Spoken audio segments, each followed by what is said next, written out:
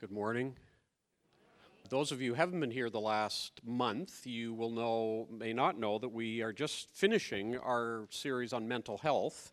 February's Mental Health Month, and we've been looking at the subject of depression.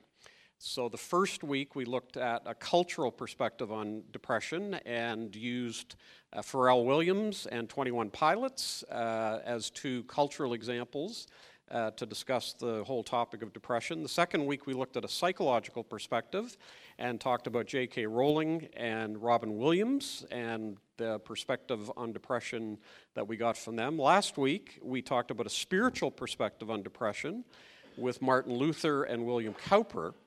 And in a number of those sessions we looked at an old painting as a way to capture what went on in the past and how people understood this area. One of the problems these days is with the concern with the contemporary world.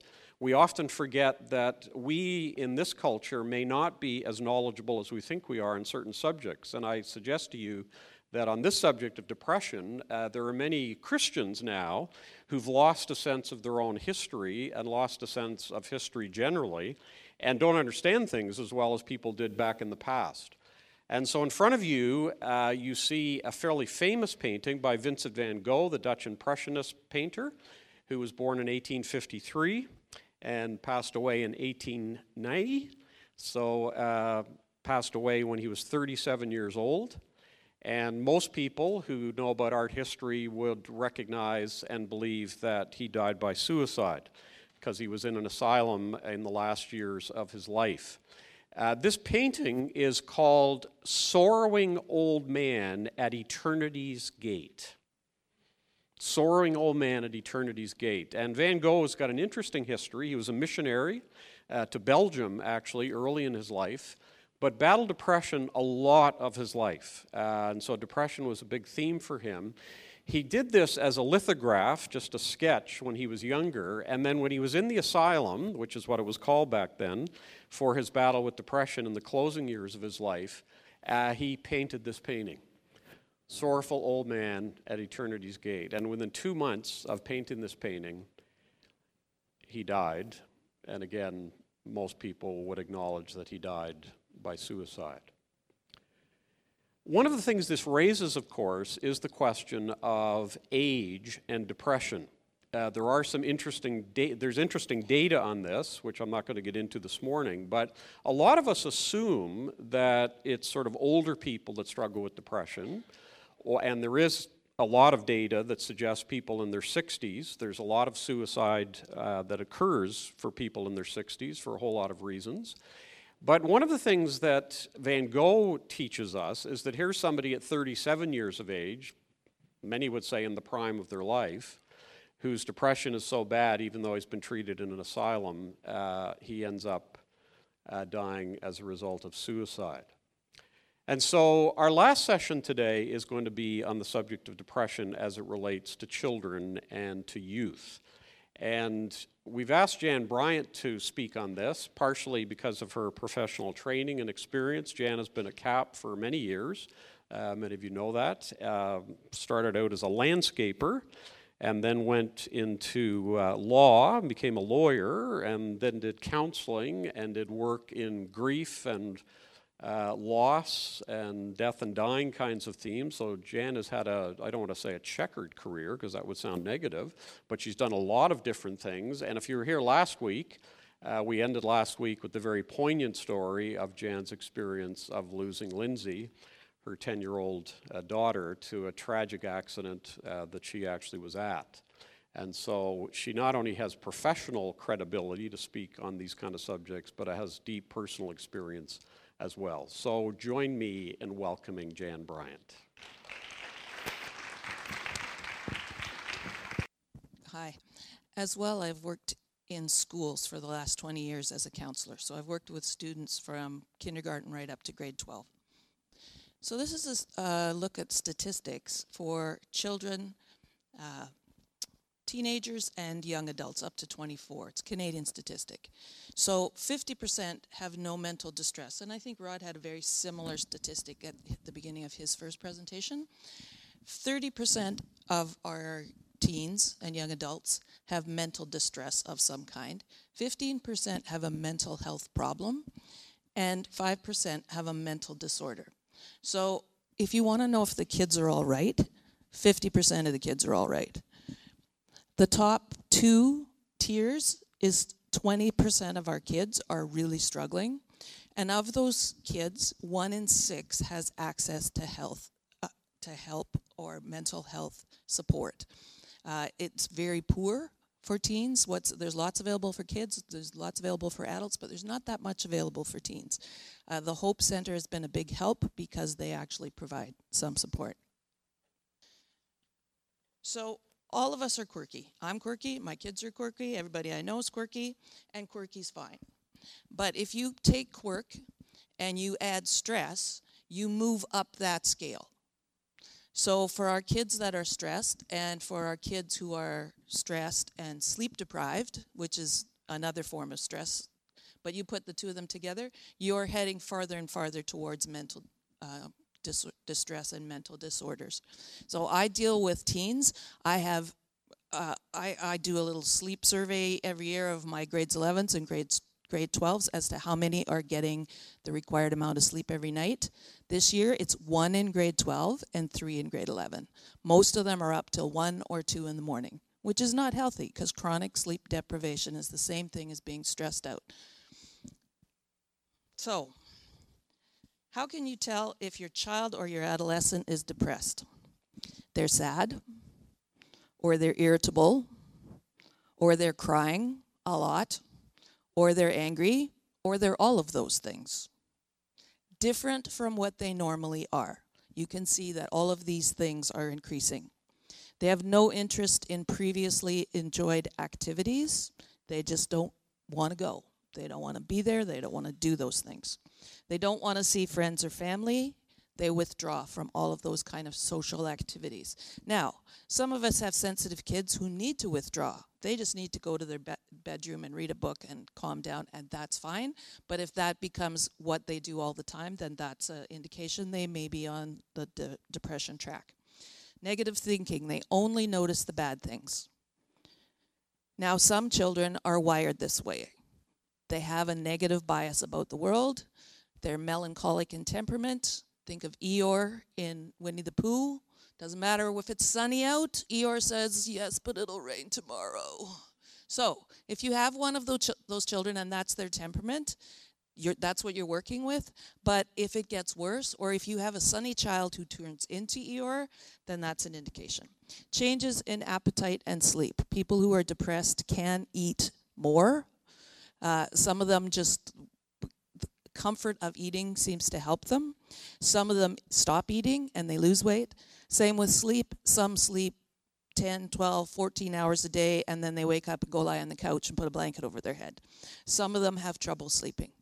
So sleep disturbances are always an indication that something's going on here. Tired or has low energy, possibly slow moving. Often they're sort of hunched over and look like an old man or an old woman. Problems thinking, concentrating, or making decisions. This is a problem in school because you have to do all of those things. And you may notice a drop in their marks and their ability to read and finish homework and remember stuff for tests. Can't see their own positive qualities. They speak negatively about themselves. Even if you tell them all the good things you see about themselves, they don't see them. They blame themselves for things that are not their fault. They feel like a disappointment or burden to others. They feel numb, bored, empty, dead inside. Hopeless. Hopeless is a big issue for depression. Hopeless and feel that nothing will change. Now, depression isn't having a bad day. Some of us wake up in the morning and we feel terrible and we don't want to do anything, and we have no interest in anything, and we don't want to see anybody, and we just want to lie on the couch and put a blanket over our head or watch Netflix all day or do something else and sort of back off from life. That's a bad day. But depression is at least 3 weeks in a row these symptoms exist. So it's not a one-time thing. The kids will say, oh, I'm depressed today. It's like, no, you're having a bad day. Different thing. So what causes or influences depression? There's two kinds of depression. I talked about this last week, situational and biochemical. So situational depression is can be caused by grief, loss, trauma. It can be a big trauma, or it could be chronic developmental trauma. So this is a child who lives in a situation where it's not safe, or it's random, or their parents can't be relied on, or there isn't enough food on a regular basis. It's chaotic, or it's unreliable. And the stress of that can lead children and young people to depression. Bullying, we often know that kids who are bullied often end up depressed, and why wouldn't you be? Life or family changes, there's divorce or death or something else happens. Moving can often be a trigger for depression for a child or school change. So psychological vulnerability. If your child has poor coping skills, or they're an ER and have a negative worldview, they have low self-esteem, or they have high or unrealistic expectations of themselves or others, then that sets them up for being depressed. If they're a perfectionist, this is a problem. Biochemical, change in brain chemistry. So this is the kind of depression which is treated with antidepressant medication. Can be a genetic disposition. We know that if there is mental illness in the family, it is a higher percentage of offspring would have that propensity to head towards a mental disorder. The 9-year change, if you don't know what the 9-year change, ask me later because that's a 20-minute talk all in itself. Puberty. Puberty starts sending surges of hormones into your children's systems, but it doesn't know this child weighs 100 pounds and they just need this much testosterone or this much estrogen. At puberty, you get floods of it. And it comes in floods, which can be 100 or 200 times what the average man or woman would have in a well-regulated system. So for children, it's overwhelming when they get in testosterone flood. When boys are in testosterone flood, the prefrontal cortex goes offline and they can't think. And when you say to a teenage boy, "What were you thinking?" They weren't. They were in testosterone flood. Brain's gone. For girls in estrogen flood, they tend to get very emotional, and you find them in the bathroom crying and sobbing their eyes out, and all their friends are clustered around them, and I take them into my office, we have a chat, I get them something to eat, something to drink, they go home and sleep the next day, they're fine going, why was I so upset about that? So, when you're dealing with teenagers, if they're in estrogen flood or testosterone flood, you got to make allowances for that. For teens who are helping each other, boys, take care of each other. If your friend is in testosterone flood and comes up with an idea and you're not in testosterone flood, you need to say to them, that's a bad idea, you're not doing that. So biological factors. If you have thyroid issues, if you have anemia, if you have chronic pain, if you have a significant injury, or if you have a disability, all of these can be factors for depression. Comorbidity, kids with ADHD, that's attention deficit, or ADD is attention deficit, ADHD is attention deficit hyperactivity disorder. These kids don't usually do well in school because they have trouble paying attention. Everybody is on their case because they're not doing what they're supposed to be doing. So often these kids tend towards depression. If you have an anxiety disorder, that can also push you along the depression spectrum. If you have an eating disorder, because your brain is not working because it doesn't have enough nutrients, you can also be depressed. And the use of drugs. We know that the use of drugs often pushes people into depression. Marijuana is one of them, opioids is one, and alcohol is a depressant. So what can I do as a parent or as a friend? God's perspective is you are loved absolutely, completely, and unconditionally. There's nothing you could do that would change the way I feel about you. I feel the same way about your kids or your friends. I hope you do too. So that's the overarching perspective is God loves us absolutely. God does not expect us to be perfect. There is no way on earth to be a perfect parent, but there are millions of ways to be a good parent or a good friend. There's some scripture there? Nope. All right, well, That's what we believe here, and there's scripture to support that. Secure attachment. So these are two basic principles. Your children and your friends need this. Secure attachment. From a parent's perspective, your child needs to be securely attached to you. From your child's perspective, what that means is you, my parents, and friends too, you are safe. You are trustworthy. You are completely reliable, and you're a source of comfort. You're clear and consistent with your boundaries, and I know what's going on, or I trust that you do. You don't scare me, and you don't make me feel small. You get me, including my quirks, and you love me. The thing about quirks is, if you have a child who tends to the Eeyore disposition, and you stress them, and they're sleep deprived, they'll end up in depression. If you have a child who is cautious and watchful and sensitive to the needs of others, and you stress them, they're going to end up in anxiety. If you have a child who's very neat and tidy, not all of us get these, and they like to put their stuffies in a nice row along their bed, and they like to take their toy trucks and line them up in a certain way on their shelf, and they like things a certain way, you stress them, they're going into OCD, obsessive compulsive disorder.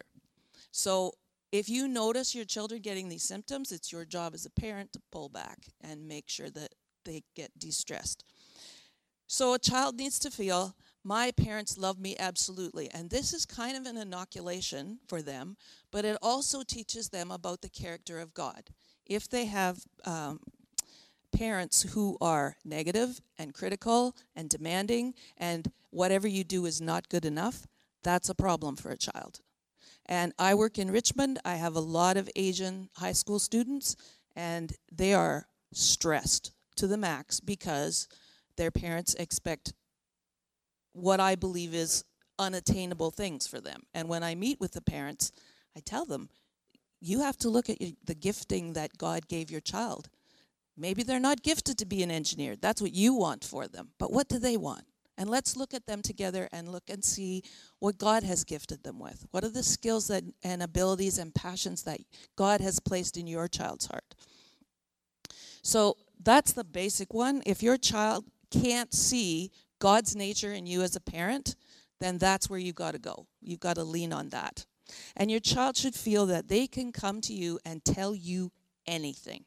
Now, my kids could do that to me, and we talk through everything. And sometimes my son would say, it is so hard being the child of a counselor because we have to talk about everything and talk it through. Like, can't you just yell at me for 10 minutes?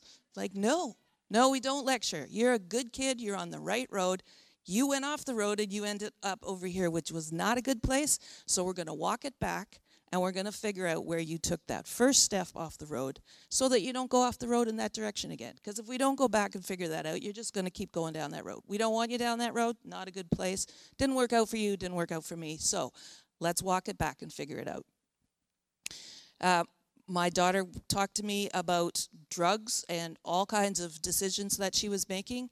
And even if your kids come to you and tell you something and inside your brain you're freaking out, don't freak out in front of them. Listen and listen and listen and listen, and then quietly go to your bathroom and freak out there.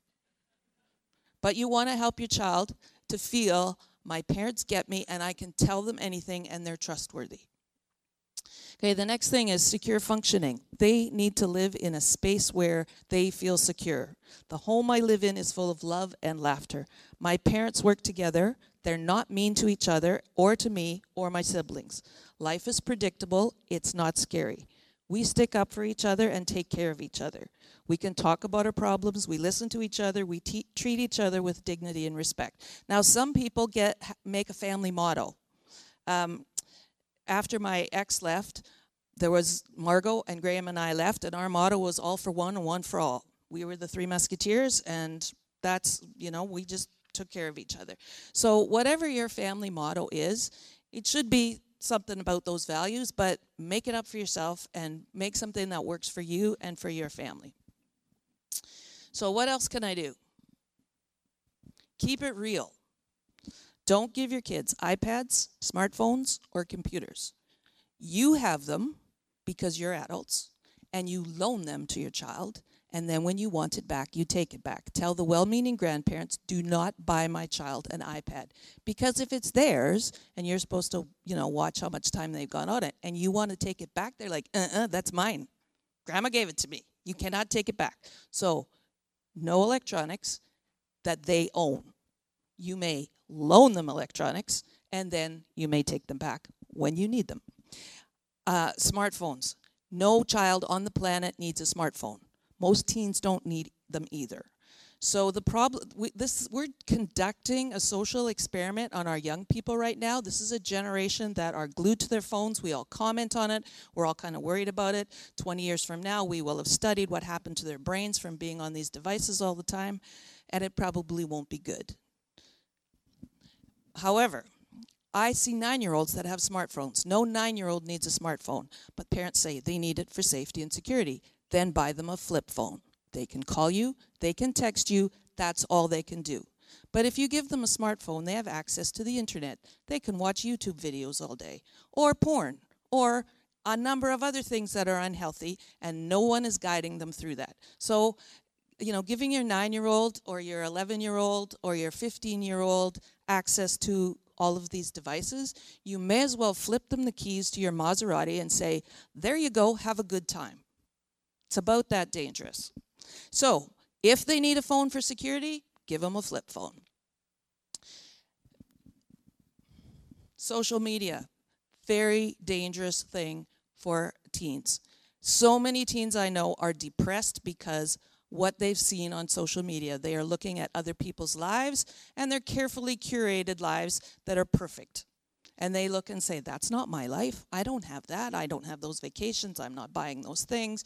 And also, bullying comes through social media too. We deal with a lot at our schools, from 9-year-olds, from 12-year-olds, from 15-year-olds, all the way through. So social media is great for getting in touch with grandma that lives in Ontario or people that live somewhere else. Great for keeping in touch with people. But if it's somebody you see every day at school, you should not be on social media with them.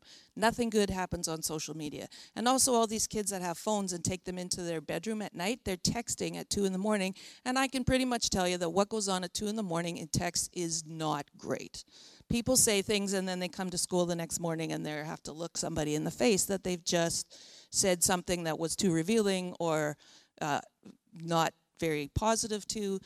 It just causes a lot of trouble. So if you have given your children phones, an hour before bedtime, collect all their electronics, and you have a charging station which locks, and everybody puts their electronics in there, and you lock them overnight. Nobody's on their electronics at night. And if they say, I need my phone for my alarm, buy them an alarm clock. So, don't let your kids watch the news on TV, especially little ones, because what they see, it's not the good news, it's the bad news. It's all the terrible, horrible things that have happened in the world, and they can do nothing about it. So especially for the younger kids, keep them off the TV news. I do not watch the TV news ever. I read the newspaper, and then I know all the terrible bad things that are happening in the world, but I don't have the visuals that are stuck in my head. Especially for sensitive children, the TV news is terrifying.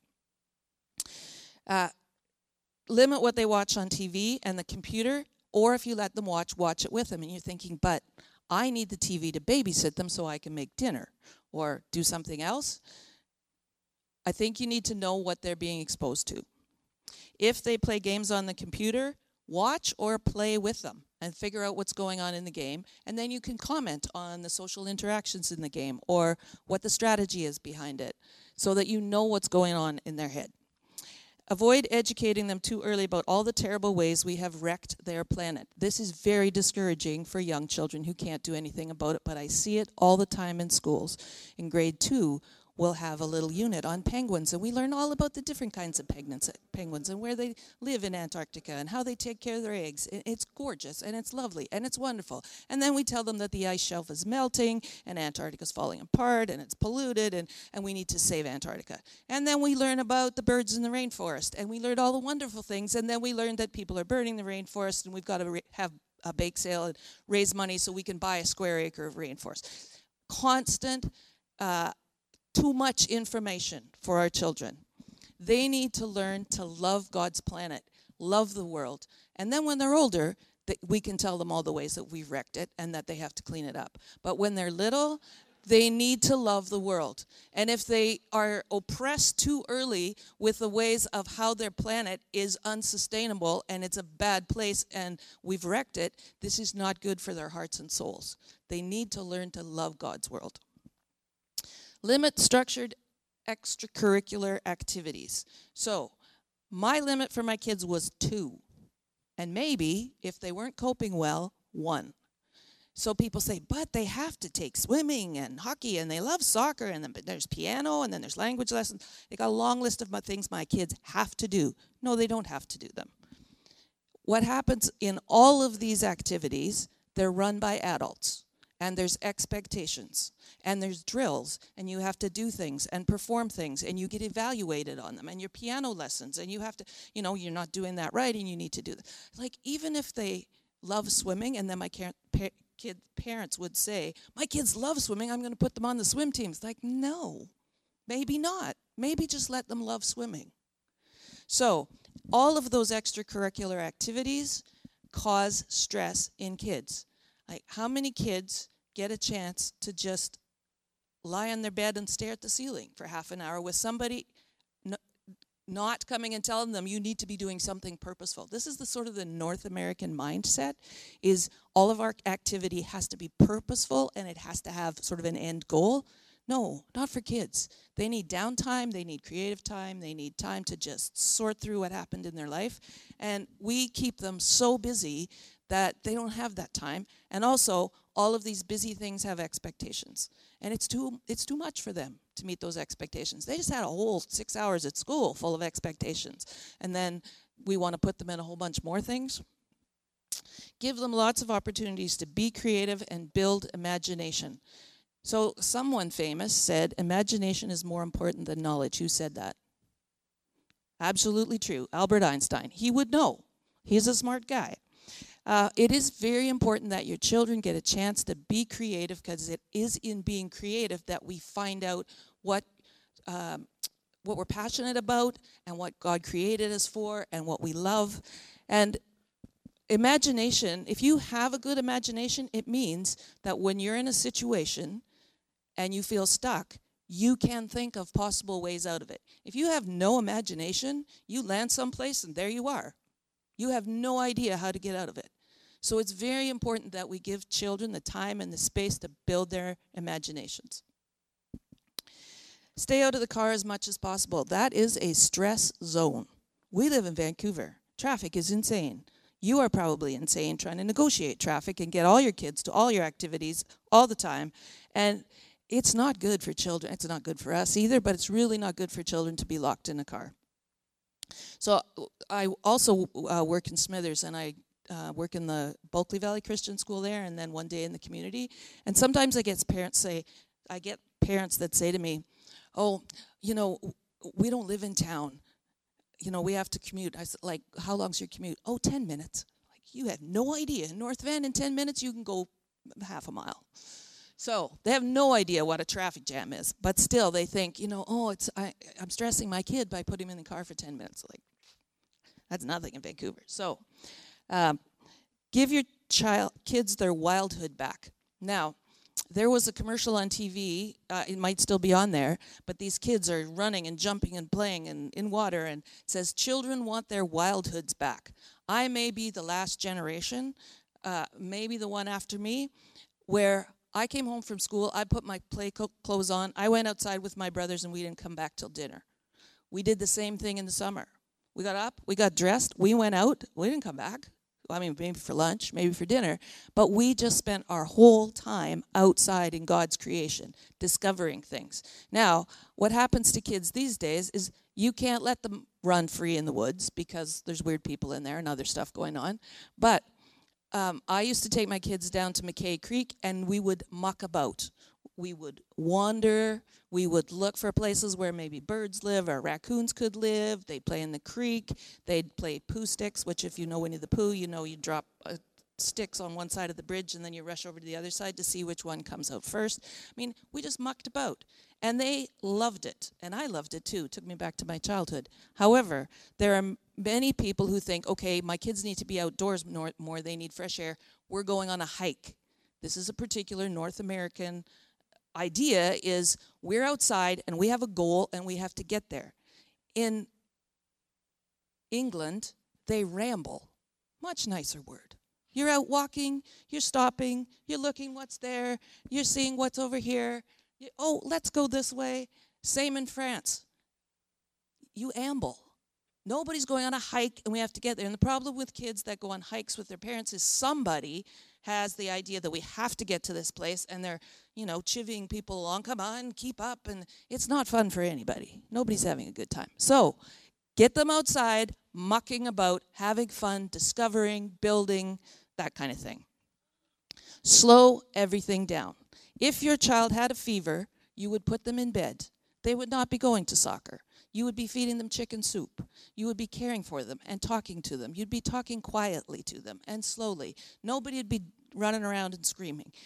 You'd slow everything down when your child has a physical fever. So when they have a soul fever, when they're showing us they're having trouble coping, why don't we just slow everything down and just say, no, you're not going there tonight. Now your kid's coach, soccer coach, may have something to say about that, and they may not get played on the weekend, but your kids come first. Their mental health is more important. Listen and empathize. Most important thing to do to your kids is listen to them. Let them tell you what's on their heart, what's on their mind. Don't try and fix them. Just listen. And then say, that sounds tough. What are you thinking? What do you think you might want to do about that? You got any ideas about that? They might not. If they don't, then you can share some ideas. But lots of times parents listen and they say, well, you need to do this and this and this. And you just go tell Johnny to leave you alone. Or so whatever your solution is. That doesn't actually help your kids. And their kids feel like, my parents don't get me. They just tell me what to do. So you want to help them develop some of that resiliency, some of those skills. You want them to understand, I have skills, I have abilities, I have coping strategies, and you want to coach them in that. And if you need help with that, there's lots of help available out there. So for kids who are depressed, a lot of times the parents will say things, or their friends will say things like, but think of all the good things that are going on in your life. It's like, you don't get it. It's better to just sit there and be in it with them and be present to whatever their feelings are and say, yeah, this is hard. What do you want to do? It's yes and. It's not yes, but you're going to, try these things. Read 3 scriptures and you'll be fine. Or, just go for a walk and you'll be fine. Or you need to, just get up and do this. You'll be fine. It's yes, you're depressed. Yes, you're feeling this way, and what else can you do? Yes, you can still be depressed, but yes, we can do other things too as well. So it's yes and. So if your child still, you've relieved the stress, they are sleeping well, and you need help, get them to help early. Because when children and teens are going through depression or other psychological struggles, it's laying down neural pathways in their brain. This is prime time for neural development in your brain. And if they're depressed or if they're anxious, they need help for that right away so they can start building new neural pathways. A child who's been depressed for 10 years will be a depressed adult because now that's the way their brain is wired. So if they are having trouble and they're really struggling, you want to get them help right away. So for any teens that are in the room, very often depressed people have negative thoughts. Some of those negative thoughts are of suicide. As a teen, if someone says to you, I am thinking about killing myself, don't tell anyone. You can say, I'm glad you told me that, but I cannot promise not to tell. I have to tell an adult. I've known of many teen suicides, and after the fact, there are always people who come out of the woodwork and say, Yes, they told me that, but they told me not to tell anybody. And for those students, they carry that guilt with them for the rest of their life. Maybe if I'd said something, that person would still be alive. So as a teen, if somebody tells you that and tells you to keep a secret, you can say, I'm glad you told me, but I can't keep a secret. I have to tell someone because I want you to be well. So, resources. The best resource that I know of is keltymentalhealth.ca. This is great for parents and teachers and anybody who's concerned about mental health. It's the Kelty family built this website, and they also have, at the Hope Center, they have a reading room with lots of resources in it. Their son died by suicide in his teen years, and they tried to get help for him and could not find help, and they tried to get help for themselves as parents and could not find help, and they have dedicated their lives to making mental health awareness an important aspect of education. So that website has so many great resources on it. And then as a subsidiary of that, they have made a website for teens called foundrybc.ca. Don't Google The Foundry or you'll find out about industrial foundries. So foundrybc.ca, teens can go on it. It's teen friendly. There's quizzes that they can do. Am I depressed? Or, tell me more about this, or how can I help a friend? But the Kelty Mental Health site has great information, things you can do as a parent. If your child is diagnosed with one of these things, mental illnesses or other things, you can go on there and find out what you can do as a parent and resources that are in your community. It's a great resource, and it's BC oriented.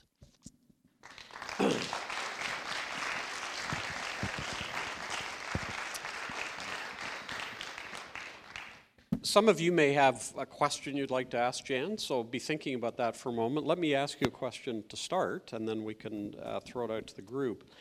What if it's me and my child, or what if it's me and a niece or a nephew or a cousin? What if it's me and a grandchild? I'm looking at this child, maybe the child's, 12, 13, and I'm thinking, I'm not real pleased.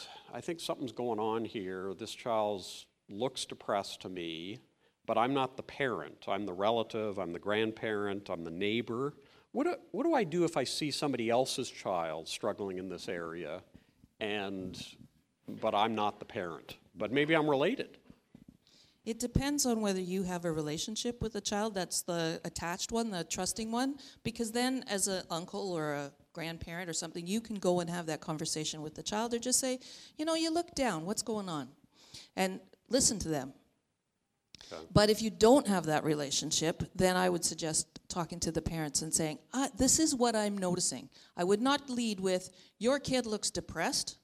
I would say, the last few times I've seen Susie, this is what I've noticed. Are you seeing the same thing?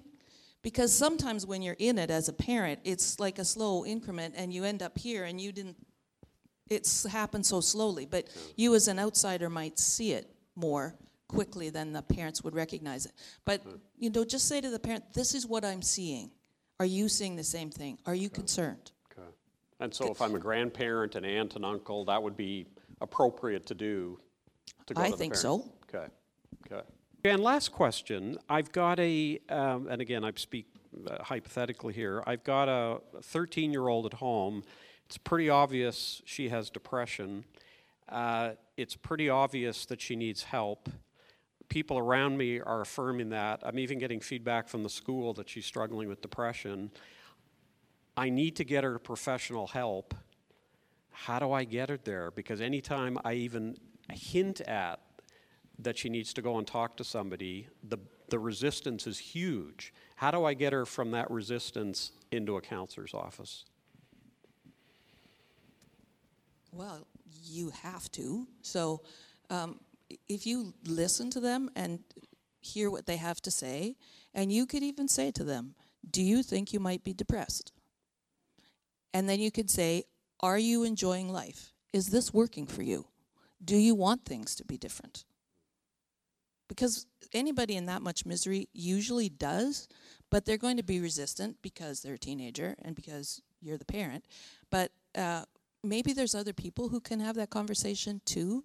But you need to sort of come alongside and say, there is hope, there is help. Do you want it to be different? Because it can be different. I want this for you. Do you want this for you? I find in this area too that's helpful is if we're in tune as parents with our own angst and struggle, and we've actually gone for help, that's a great bridge too, isn't it? Like to be able to say, I know this is hard for you. I remember when it was hard for me, but I've been for this. So you're kind of joining with them. It doesn't mean there's something wrong with you. Or you could even say to them, I can see that you're really struggling here, and if you're not ready to go yet, I mean, there will come a time when you are ready to go, to just set up that future expectation. But you know what? I'm going to go right now so I can learn more about how to help you. Yeah, yeah. That's a great marriage strategy too as well if one partner won't go for help, which is another series for another time. Thank you, Jan.